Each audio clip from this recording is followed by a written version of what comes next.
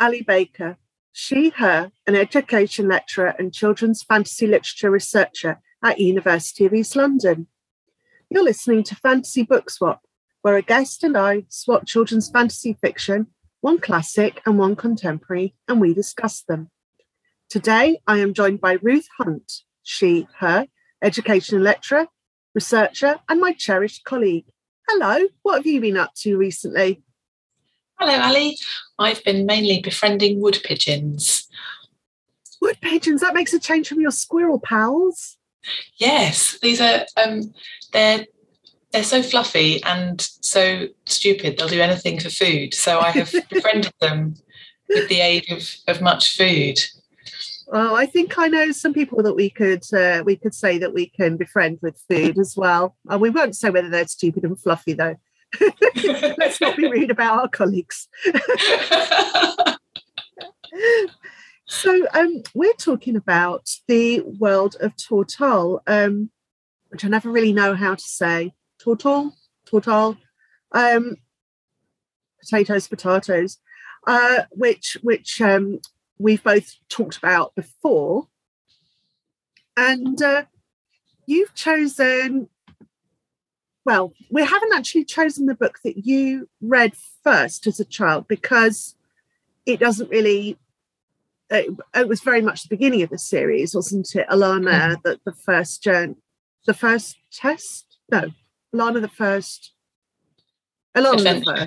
adventure, yes.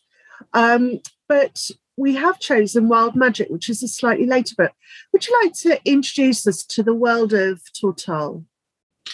Yeah, and I'm really glad that you said the potato, Tortal, because I realised that because I read them in my head as a child, and I haven't listened to audiobooks, I'm freestyling all of the pronunciations because they're what my 13-year-old self thought they might be pronounced like. But it's a world where it strikes me as a quasi-medieval world because there are knights and kings and queens and there's nobility, but there's also tribesmen and lots of magic. And as the universe unfolds, we meet different kinds of magic. So there are sort of hints of magic animals in the earlier books, and they come to the fore at different places much more strongly as the universe sort of unfolds before us. And there's a very it's rooted in these real kingdoms of Tortal, and then there's Carthag and other. There's a described universe and countries, but amongst all of that, there's also a very distinct good and evil, and the good isn't necessarily nation-based, and the evil isn't necessarily nation-based. So I really like that it's not a goodies versus baddies clear-cut universe, but there is a definite sense of there's a right side of history almost. But the complications within that universe of slavery, of mistrust of some different groups, particularly tribal groups, or those that are seen as less educated, if we take the magic front with the head witches and the mages. And so it's a really diverse universe which has distinct physical geography and location, distinct hierarchies, and yet this bubbling mix of people who we get to know in the universe, from servants up to kings, and they're all presented as people with interesting stories and powers. Yes, I really like that as well. And I like the way as well that because Tamora Pierce has been writing this universe for 40 years, and things have really changed. You know, the way that her understanding of morals and norms and so on has changed over time. So has the universe changed over time. And so things that we, beings, entities, magical creatures, people that we might have thought about one way in the earlier books then as we know more about them, our perceptions can change. And that I found absolutely fascinating. Even in the space of one sequence of novels, the Storm Wings being a case in point, that as we know more about them, we understand more about their how and why they are the way they are. And so when we just think of them as being disgusting, evil, harpy-like creatures, we then find out more about them. So Wild Magic is the first book that we're going to discuss. Can you summarise the plot a little bit? Yes, absolutely. So this book introduces us to Dane, and I think her full name, Vera Ledane, or Vera Ledane, yeah. How you pronounce it. I'm almost sad that we don't have a main character called Vera, but they went for Dane the shortening. Yeah. But Dane we meet her in the early chapters, in the first chapter, and she's a young woman and is sort of cut off from human contact in that she's lost family, but she has a strong identification with animals, and that we find out more as the book progresses about how she has a relationship with Wolfpack and with a badger god. But when we first meet her, she has a pony that she can sort of commune with, and she's looking for work. And she signs on with this horse trader who's looking for somebody to go on a journey with some ponies towards Corus, the capital. And so the book follows the first sort of section of the book follows their journey together I love how it unfolds, because we get to know Dane through her interaction with people, and we know that she's happier with animals. And so all of the interactions are through this slight gawky lens. And on this journey, they're attacked by immortals. They rescue birds and animals, and we begin to see how Dane can commune with animals and can heal them and control them in or sort of invite them to behave in certain ways rather than control, I think. And it turns out that one of the hawks they've rescued as the immortals have been attacking, is later on revealed as a human in hawk form. But I really like the opening sequences of this, because we're taken into the confusion. We don't get to see it unfolds for us as it unfolds for Dane. As really good fantasy does, it takes us with the protagonist. But they get to Chorus, and we see Dane sort of slightly envious of Onua, the horse mistress, having a family of friends, as it were, of the people who work with the horses in Chorus, and they go to the stables where they have the Queen's Riders, and there are new recruits being selected for the Queen's Riders. And so Dane is helping Onua in the stables to get the Queen's Riders, the new recruits, matched up with horses. And she then journeys with them to Pirate's Swoop, which is Sarah Lana's and George Cooper's home. And it's the conceit for getting them all there is that it's a training summer at Pirate's Swoop.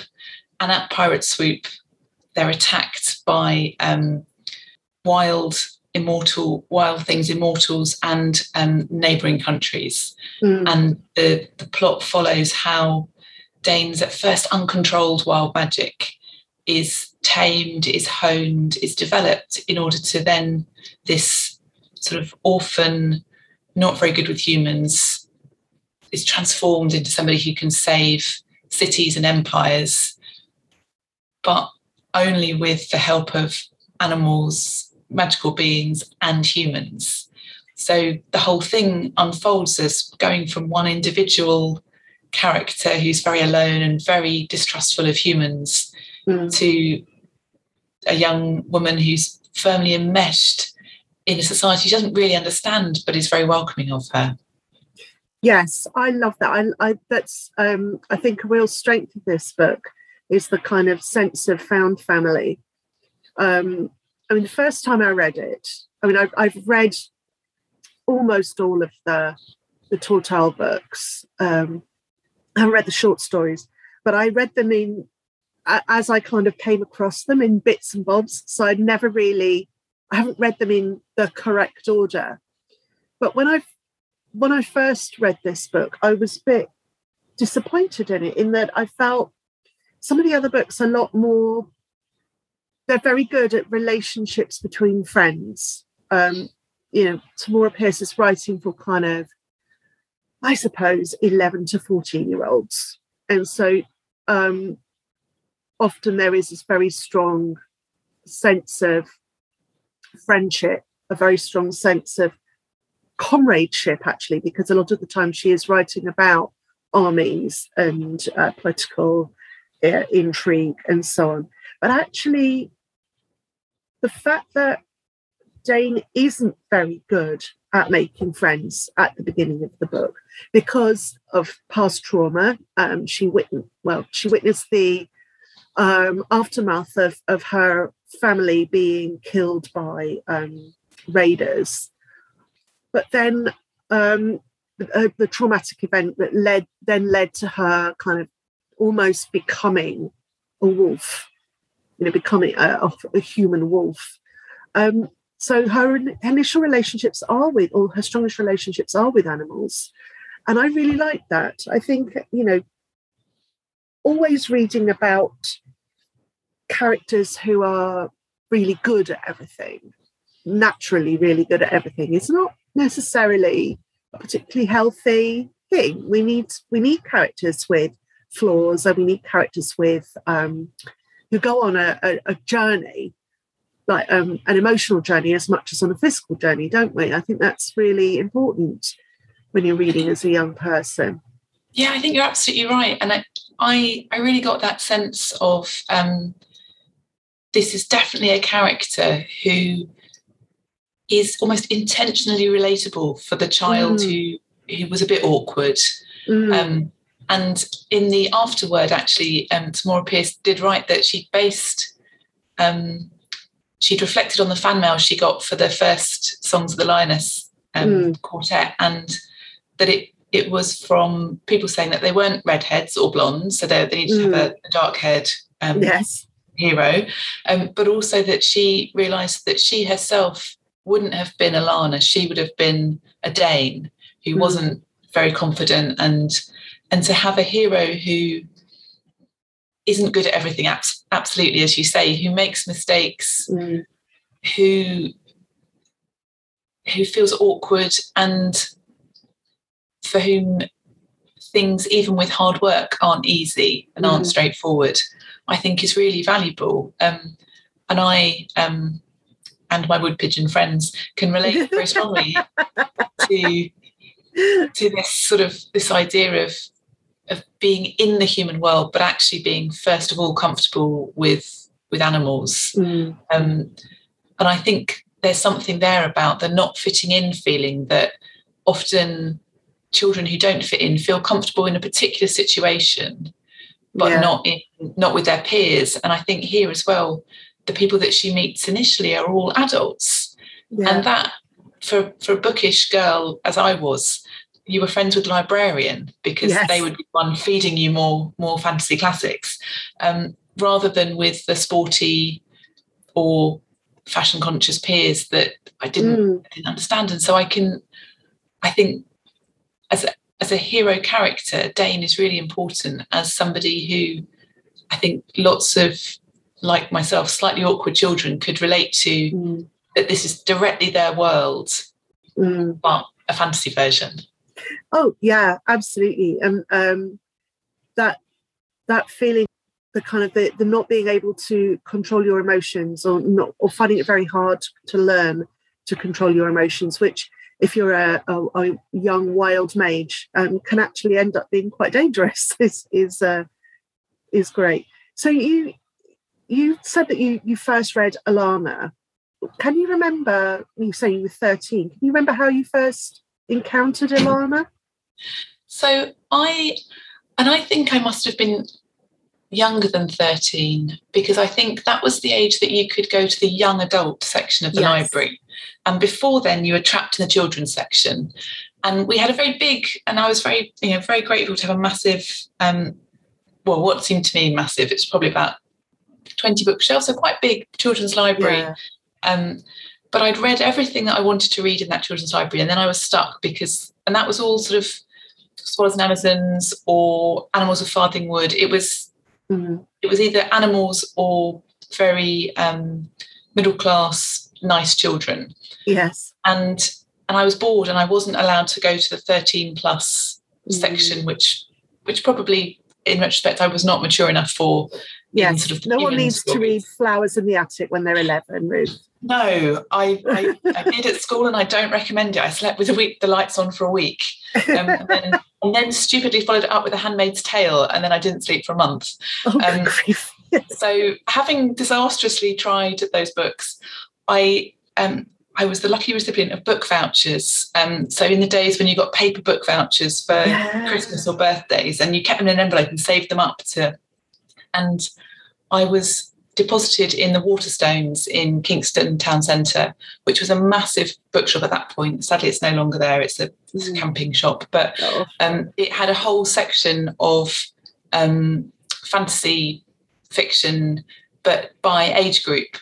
And so I would spend a whole afternoon touching every single book in the place, probably much to the chagrin of the people that worked there, because I take every book off the shelf and read the blurb, because you only had a certain number of book vouchers to spend. And it was really important which ones you chose. Exactly, yeah. Because who you chose the first book of a series for, that was you committed, because books were a precious resource. Yeah. And I don't know what it was. I mean, I worked my way alphabetically because I knew no better. So by the sort of late afternoon, I'd got to P for Tamora Pierce and a female hero. And I was obsessed with medieval things and knights. So this was like, wow, yeah, I must read this. So I had no sense of what I was getting myself in for.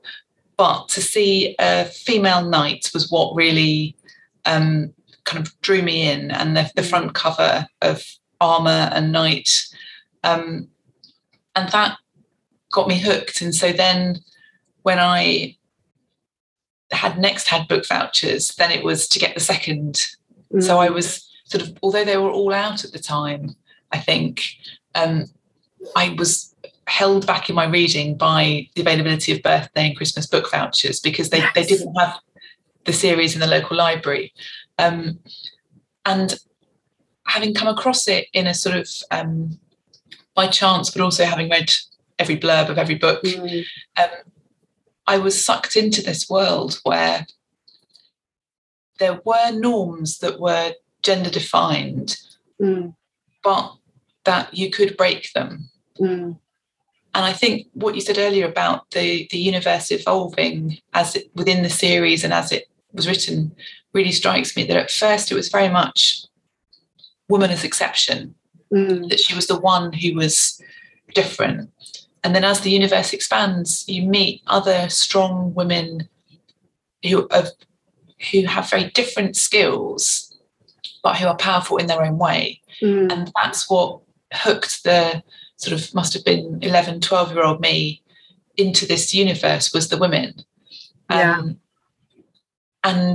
I think that's why reading Wild Magic, I had a special kind of love for how it develops, was that it wasn't a successful woman or a determined woman to start with. It was somebody almost accidentally finding out who they were.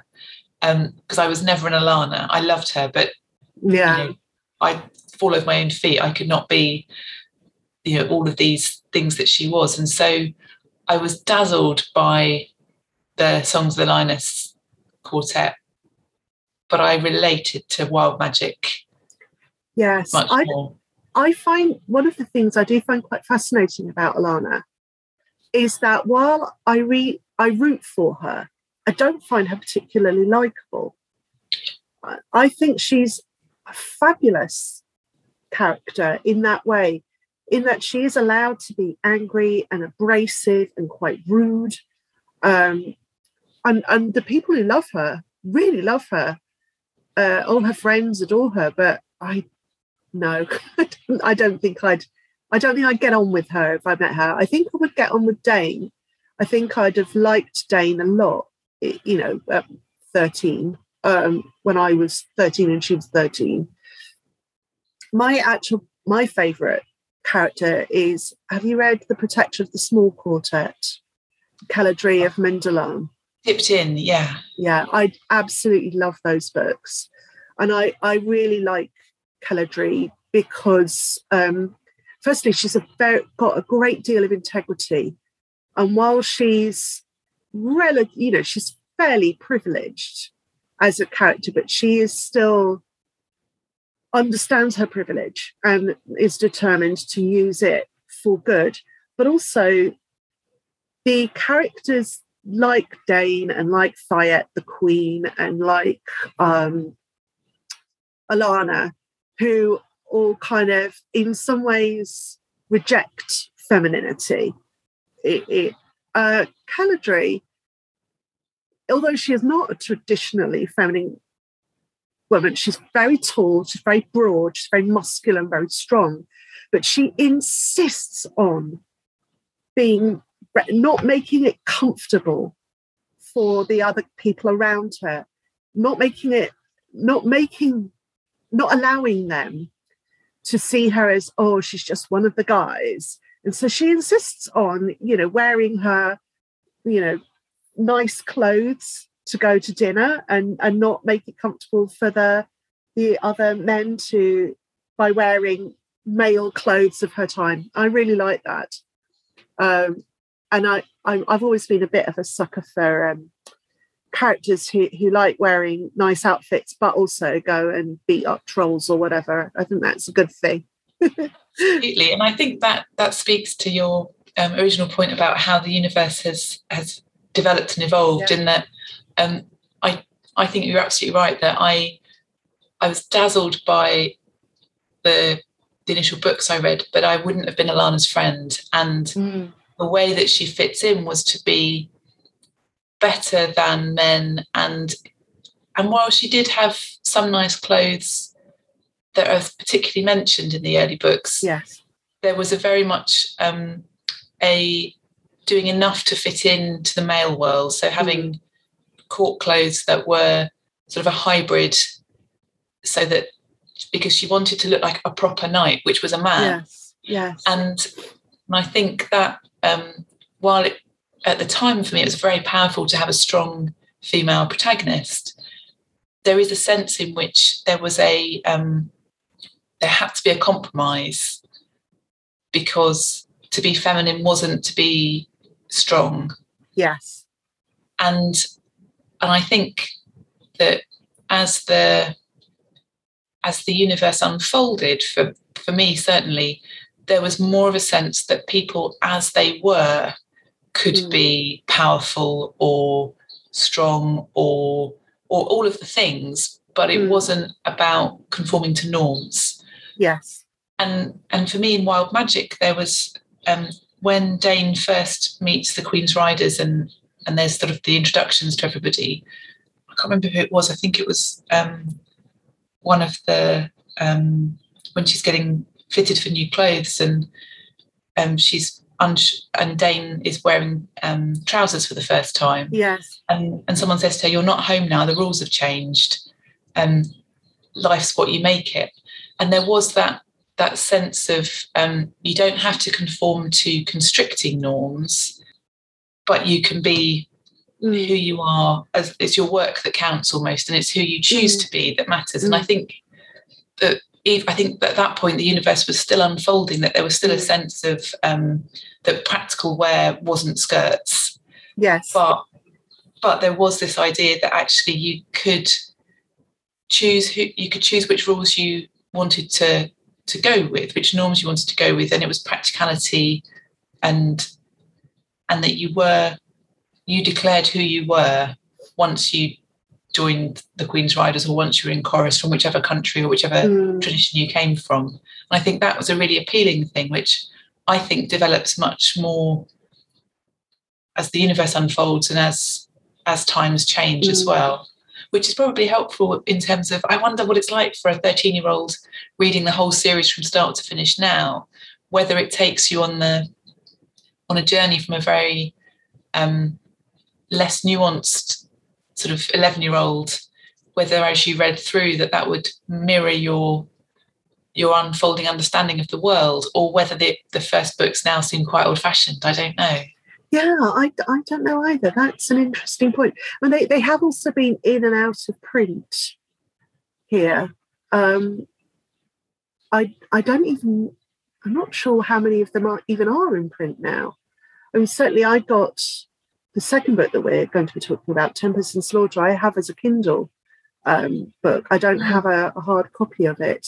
But I think I don't think it's ever has been as popular here as it was in the States and maybe in other countries, which is, I don't know why.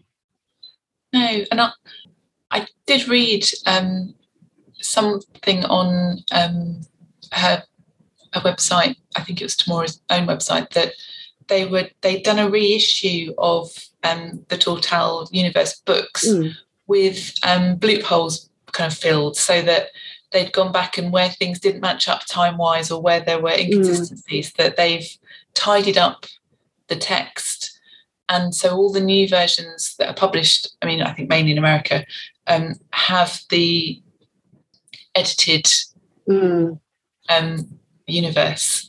And I suppose that speaks to a real, I really appreciate that, because that's saying that actually the story has moved on and changed. And so, yes, there are some things that if you read the original print versions, there'll be inconsistencies, but also that life has changed and how we speak about people or how we view things have changed. And therefore, I think there's a real kind of courage in saying, actually, there's things to be changed, or there's and no sort of, and not doing it quietly, just sort of saying, there are some things to be fixed, we're going to fix them. And so I think the universe itself has changed in retrospect, and I love that mirrors life as well, because we reevaluate history based on our current understandings. So it is like the Tortal universe is its own universe, and the historian, the keeper of the knowledge, i.e. Tamora Pierce, has reflected that back in newer printings. But certainly I've got everything on Kindle that's recent, because I couldn't get print copies.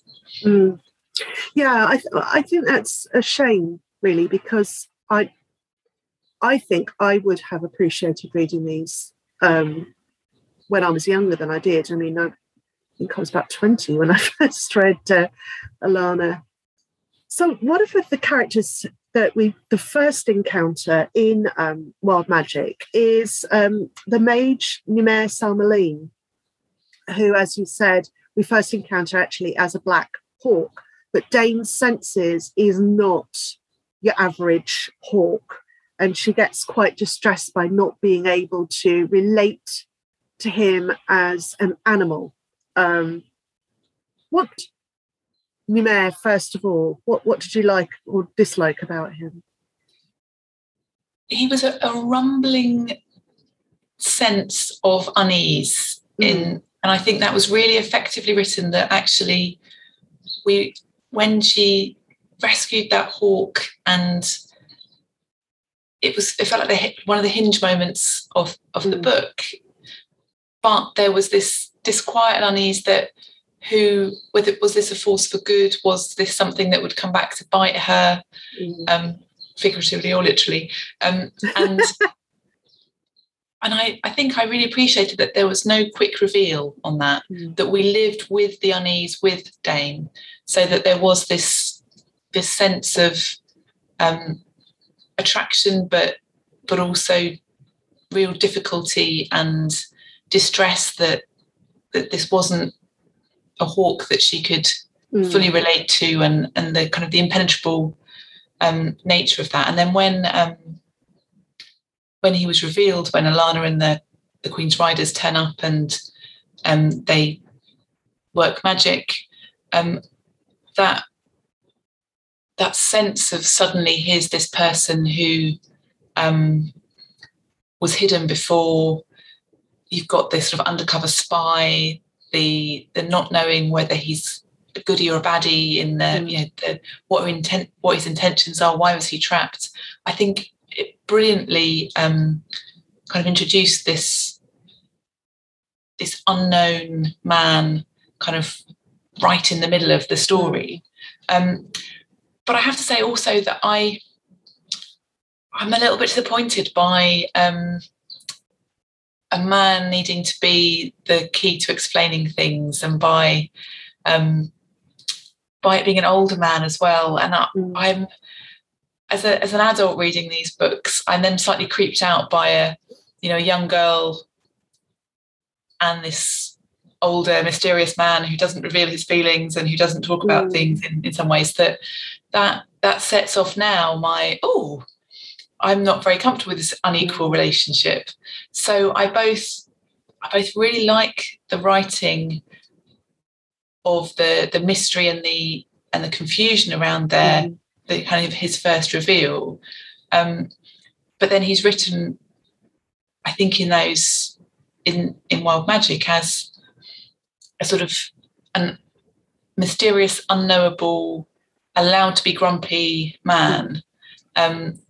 And that sounds like the patriarchy to me. So, yes. So I have a sort of, I think in Wild Magic, I have a very uneasy relationship with him. And yes. I almost was rooting for her not to become enmeshed with him, didn't trust him, felt that there's something not above board about him. So in Wild Magic, I don't warm to him. He's a bit imperious and a bit creepy. There's something about those books, both the Alana Quartet, the Song of the Lioness Quartet, and the Wild Magic Quartet, where the protagonist falls in love with an older man who is sort of also their protector, that I don't enjoy. I don't like that. With at least with Alana, she's allowed to have relationships with other men. So, she has a relationship with Prince Jonathan. She has a relationship with the Shang warrior. And then finally ends up with George, who is her friend, but is also a much older man who has been supporting her and protecting her along the way. And it's that kind of Daddy Long, the book Daddy Long Legs? Yeah, which is also like he's been grooming her to be his wife. And I find that grim.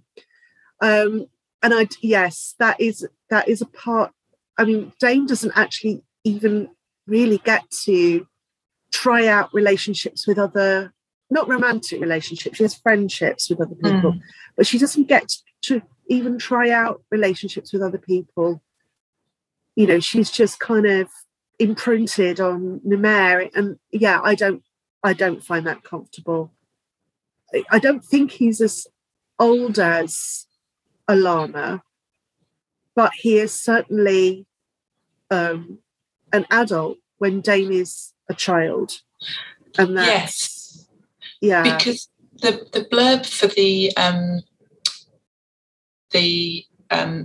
book that you're recommending, Tempest and Slaughter, that says set 20 years before Wild Magic, and he's already an adult then in Wild Magic. So we're talking possibly a 40-something-year-old. Yeah, he starts off as 6 in Tempest and Slaughter. Okay, so maybe not that old. But even if he's 26 and she's 13, yes, that is still that's an enormous age gap and also power gap between the two of them. And I don't find that comfortable. Yes. And I don't think I'd appreciated. Yes.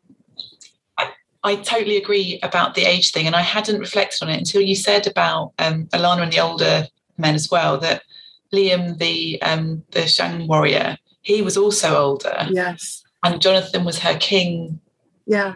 Or her prince, as well as her, so he wasn't her equal. So there is this pattern of young, very young women, and like you say, it's almost grooming, isn't it? Of being, and you see it in when Dane first goes to the Queen's Riders stables, and she meets each of the men for the first time. She meets King Jonathan and is instantly attracted to him. Yes. And yes, I guess when you're young, you are dazzled by older people, but it felt a little bit creepy because, she's not written as feeling that way about anyone younger. It's all the people who are almost the next generation up. Mm. Yeah, I know Tamora Pierce has written about this, and it is kind of her preference in romantic partners, that she does like, older and glamorous men. And so actually after, I think in Caladri's books, spoiler for the Caladri books, she actually ends up on her own. She decides at the end, she has a romantic relationship with a boy of her own age, or maybe a year or so older than her, but she decides at the end of it, actually, she doesn't really want a romantic relationship. And I appreciate that. That's one of the many reasons why I like those books. It's very different. And after that, the books that come after that, they are much more, the relationships with them are much more equal. And so I think, again, this is something that Tamora Pierce has learned from, the evolving times and so on. Okay, shall we talk about Tempest and Slaughter then? Yes. Yes, fascinates me. So, in Tempest, this is the blurb. In Tempest and Slaughter, fans of Tamora Pierce will be rewarded with a never-before-told story of how Namer Salmaline comes to Tortal. Newcomers will discover an unforgettable fantasy adventure where a kingdom's future rests on the shoulders of a young man with unimaginable gifts and a talent for making vicious enemies. The legend begins. In the halls of the Imperial University of Carthage, a young man has begun his journey to become one of the most powerful mages the realm has ever known. Aram Draper is the youngest student in his class and has the gift of unlimited potential for greatness and of attracting danger. At his side are his two best friends, clever Varese, a girl too often overlooked, and Ozon, the leftover prince with secret ambitions. Together, these three forge a bond that will one day shape kingdoms. But as Ozon inches closer to the throne and Varese grows closer to Aram's heart, Aram realizes that one day, soon, he will have to decide where his loyalties truly lie. Do you think that a newcomer would discover an unforgettable fantasy adventure? Or do you think it would be totally confusing? It is a fantasy adventure, but I wonder whether without some knowledge of the backstory, I think you would miss a lot of the undercurrents. Yes. And I have to say, it is written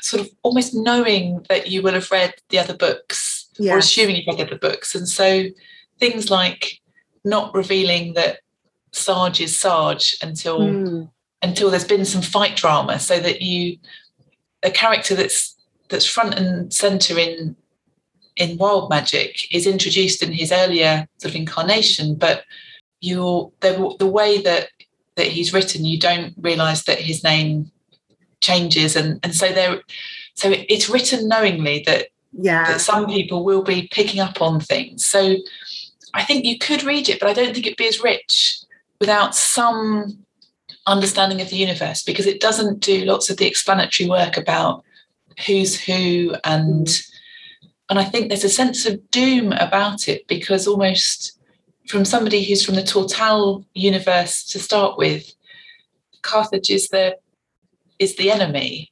Yes. And yet you don't know that you're in the enemy's camp unless you've read the rest of the universe, or some of the rest of the universe. Yeah. So, and it's very different. I think it's a smaller world in that it does stand alone, but I don't think unless you knew it was linked into this bigger universe, that you'd see the expanded possibilities for it, because it feels like a very local story.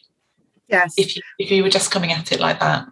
Yeah, I mean, you don't, apart from Aram, who we know becomes Numair, apart from he travels down the Zikoi River. And of course, we know that he's come from Gala. He's come from another country to study in Carthage. But apart from that, it's very much located within the university. And it doesn't have the physical journey elements that most of the other books have.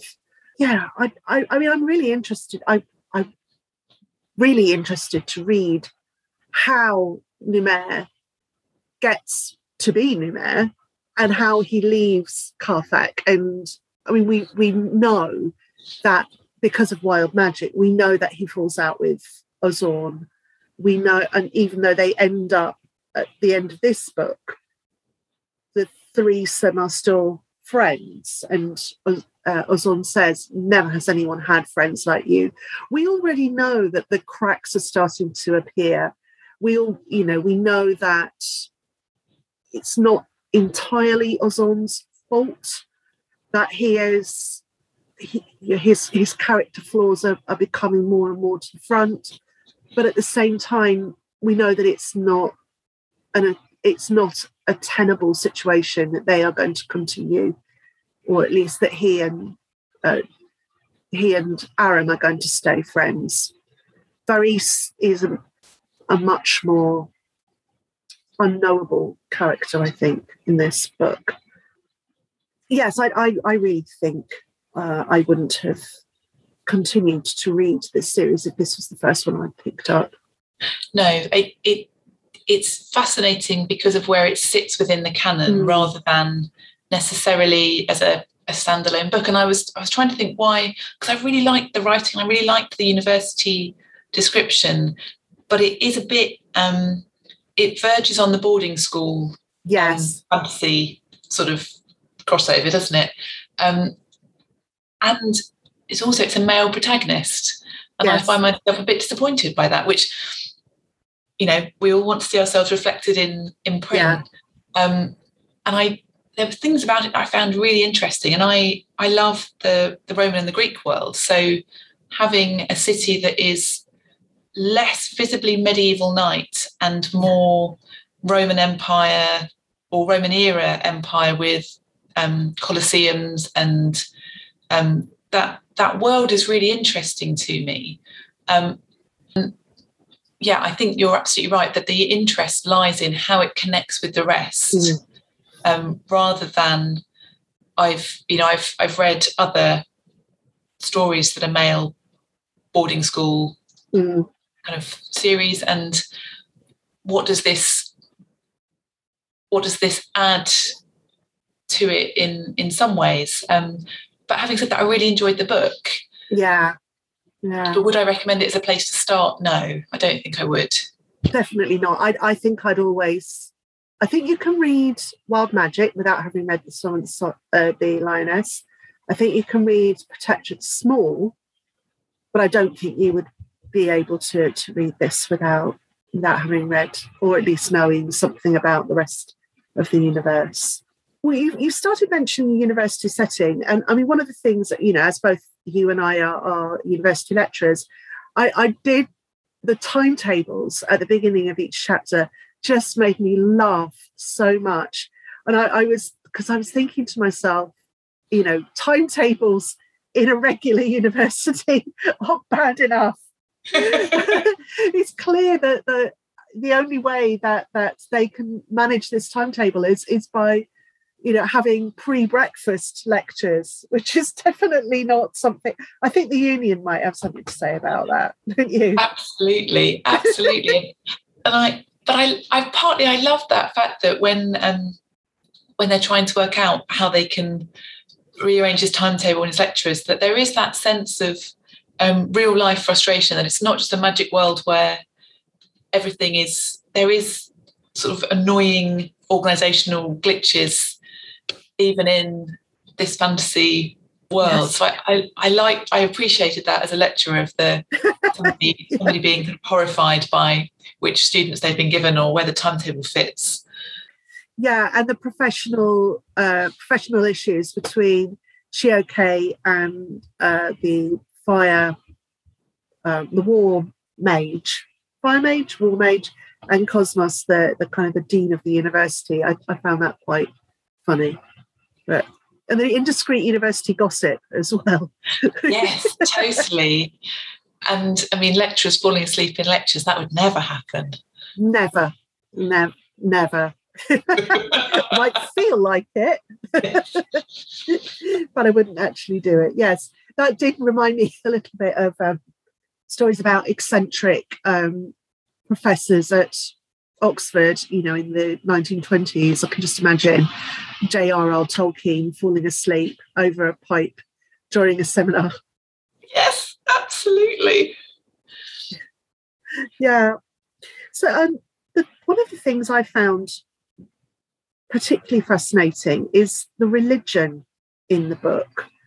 As the books go on, there are, I think it starts, is it in the hand of the goddess, in the hands of goddess, where Ilana meets the goddess, one of the deities that are in the Tortal world, because it's a multi-deity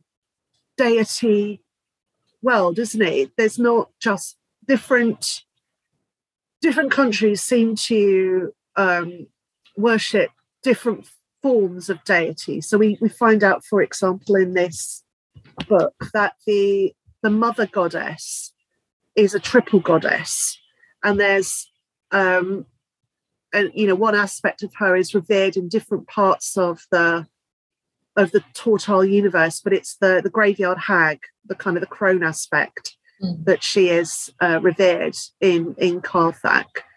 What did you think about that? It was one of the things that really struck me on first reading, that even the university is introduced around, and this is a day of worship for those who want to worship, and in some ways it struck me that there was a sense of the American about it, in that where religious norms kind of dictate society, even though many people wouldn't actively partake, that there was sort of an underlying understanding that this was the framework on which the city was built. Yes. And I was really interested in the ways in which the pantheon was seen as both as real, but also the way that the Aram Draper isn't religious and yet at times makes observance to gods or has conversations with gods. There is this sense that they are real and they are active in life, and yet they're not. And yet there's also this sort of formalized religious practice without necessarily an understanding that they really are real for some people. So I suppose I was quite surprised that the religion was so central to this, and that religion and magic are interwoven very much in this book. And that I suppose there's some sort of there's some explaining to be done about how those two relate and where the power lies, and the different power dynamics within religion. So the immortals world, and how the crocodile gods are, not the top of the pecking order there, but are very dangerous to the humans here. And so I was really fascinated by that aspect of it and the plurality of it. You're absolutely right. The way that many people were presented as having different views of religion, and yet it ran through the whole society at the same time. Yes, Mithras is the god of war and soldiers, and the previous books dwell very much in particular actually Protector of the Small. Mithras, I think, is a very important god. But I like the way that they are sworn by in many ways. So the kind of Onua's religion is the horse lords are, they're kind of, I think, she kind of relates to the sort of Mongol steppe area of our world, and the kind of horse trading and so on is really important. But yeah, the graveyard hag, who sort of decides that Aram is going to be her kind of special interest, even though he's not welcoming it, and even though he's not religious, it doesn't matter that he doesn't follow her. She's going to follow him, and you've got no choice in the matter. And I found that the way that the gods are not benevolent, they're not a wholly positive force, I found very interesting. But for Aram, it's not that's not exoticized. But I did find the exoticism of Prince Azorn a little bit difficult to read. In the way that he dresses in a particularly Orientalist way. I don't know. I sort of see I imagine Carthage as being a bit like Roman era Egypt. So when I'm thinking about Azorn and the way that he's dressed, I'm thinking about the kind of the pyramid paintings of ancient Egyptian nobility. I don't know. I felt it felt quite awkward to read at times, in the way that he is exotic and we know is also going to become a bad guy. Yeah. I guess I'll have to see how that pans out in the next novel. And I think you've put your finger on some of my unease as well, in that that his hatred of the people that killed his father, or that he sees killed his father, and because he's blind to the possibility that might not be the whole truth. It does mean that he's a slight caricature. He's not painted as three-dimensionally as he might be, and therefore there are some I don't want to say lazy, but almost lazy kind of stereotypes or assumptions that match his character, and so yes, I felt a sense of unease with that, in that he was a bit capricious and a bit but then features of his own personhood were identified as slightly exotic within that world. And I think there was visible representation of gay couples and a whole range of people from different countries and different traditions that didn't feel other. But what is it about Azorn that somehow he is represented as other? And is that because he will be the baddie, and therefore that's already kind of, that backstory has or forward story has kind of crept in? I don't know. Yes, and we even get a surrogate character, although he's not particularly well developed. But Aaron and Ozon's roommate, who, not Diop, who's, but the other character, oh gosh, is his name Lorne?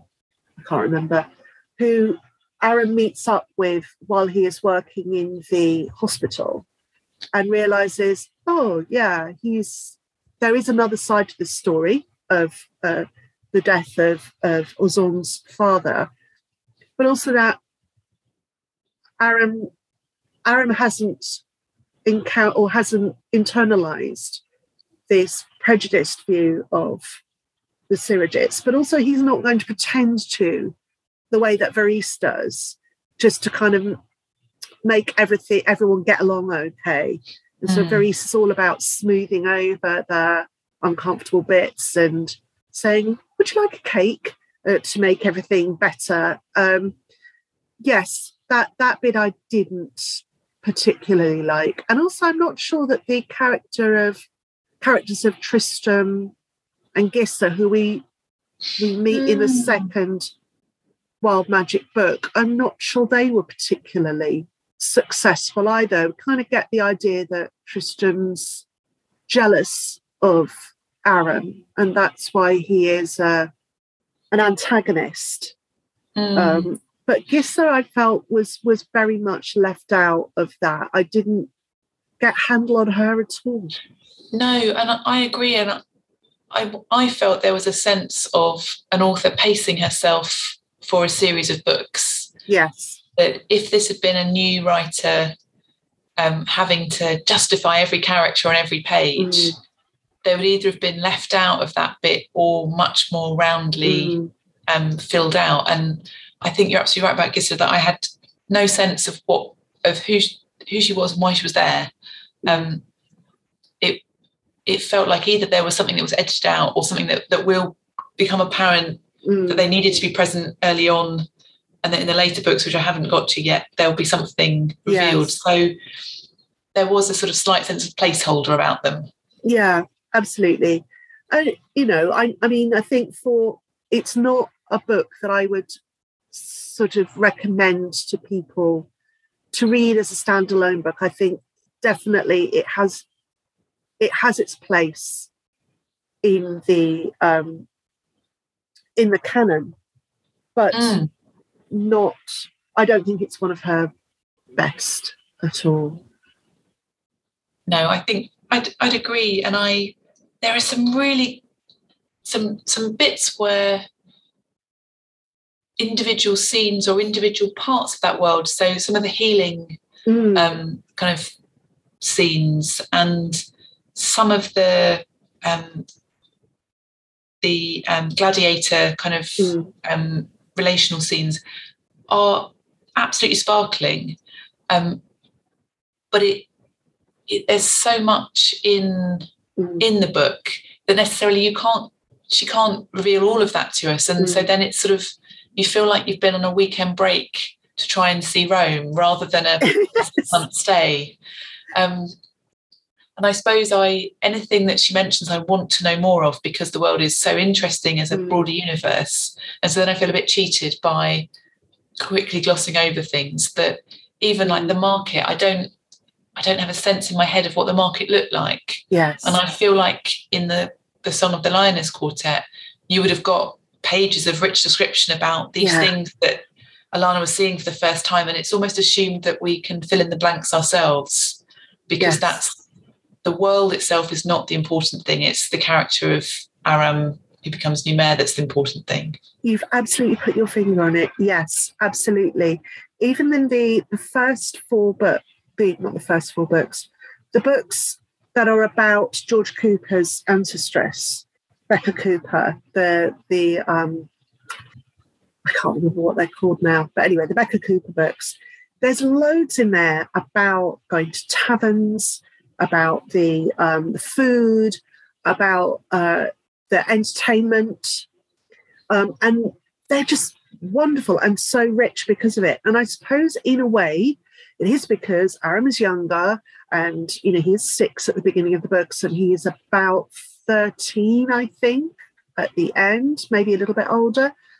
But even so, there's no real sense of the extended world. It's all so based within the university that we don't get a picture of the rest of the universe as well. And it is the entire universe of Tortal that I'm interested in.